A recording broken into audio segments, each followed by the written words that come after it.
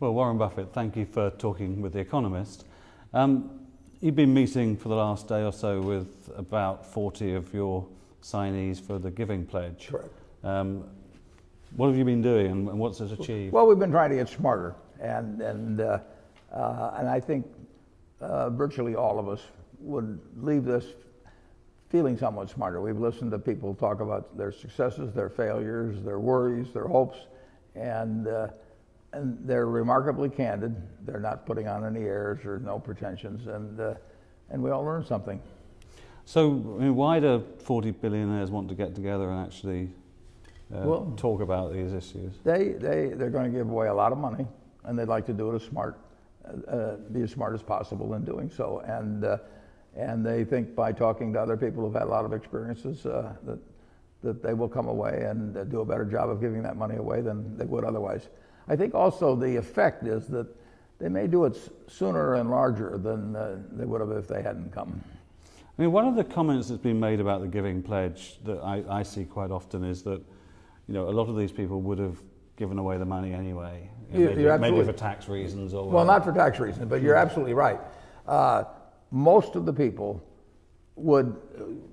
clearly would have given away a very substantial part of their fortune. I think there may be some tendency to do it earlier, there may be some tendency to raise the percentage, but these are people that are inclined to give away money to start with. I mean, one of the issues that we're wrestling with at The Economist at the moment is around this question of tax and, you know, to what extent should charity be incentivized by the tax system? Do you feel... Matthew, I gave away almost $2 billion last year. I got a deduction for $6 million. So, and that was the deduction, and that saved me maybe $2 million of tax. So if I'd given away $6 million, I would have gotten the same deduction as giving away $2 billion. I think that very few of these people are motivated. They'll probably, if they pick a year to give a lot of money, they may do it based partly on their income in that year. But it's a non-event with me, I can tell you that, and I think with most of them. I mean, you've talked a lot about Andrew Carnegie's Gospel of Wealth, and you were saying that, you know, the letters that have been written by each of your signatories kind of a modern day equivalent of that. I mean, one of the things that sort of strikes me that's different about Carnegie's letter is that he saw philanthropy very much in the terms of a social contract, that he was worried about the rise of socialism, that the rich, you know, if they didn't give back to society and so forth, were under some sort of We're asking for trouble, huh? Yeah, do you feel that's a similar thing today at all? No, I don't think.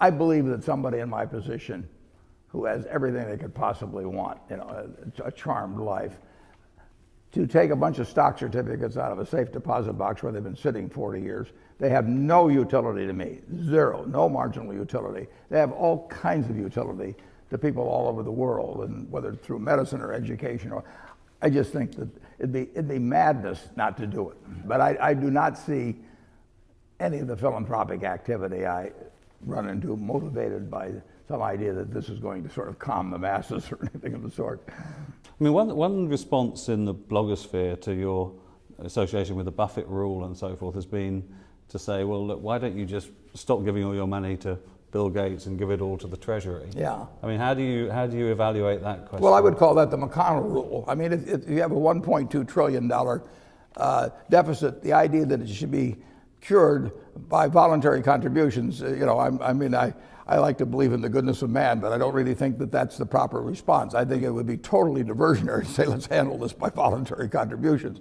And I made that challenge to all of the Republican members of the House and Senate, that I would match their contribution and I would triple Senator McConnell's. And April 15th has gone by and I had to send $50,000 to the Treasury, and I was glad to do it. But it's a foolish response to a very serious problem. And there are two aspects of the problem. One is a huge deficit, and one which does not raise that much revenue, but still significant revenue, relates to the fact that 131 of the 400 top incomes in the United States paid a rate of less than 15% income tax, when people at the same time were paying a 15.3% payroll tax.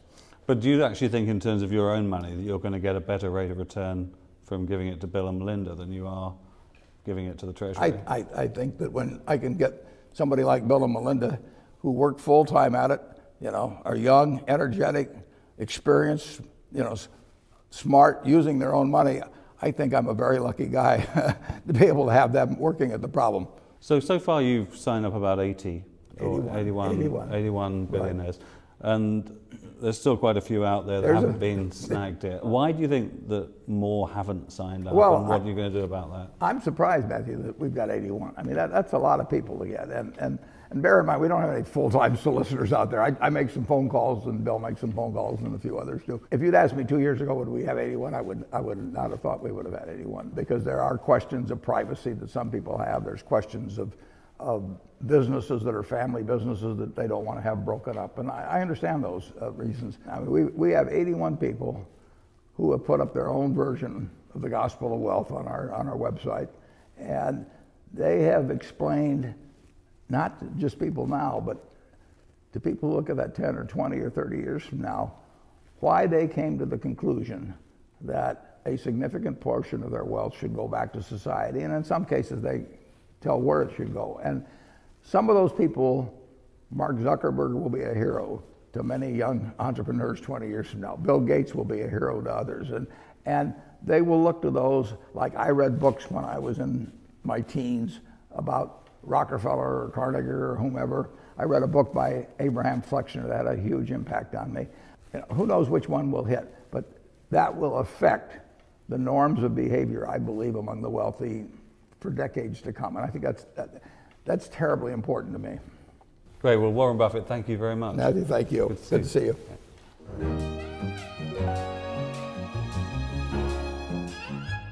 The Economist.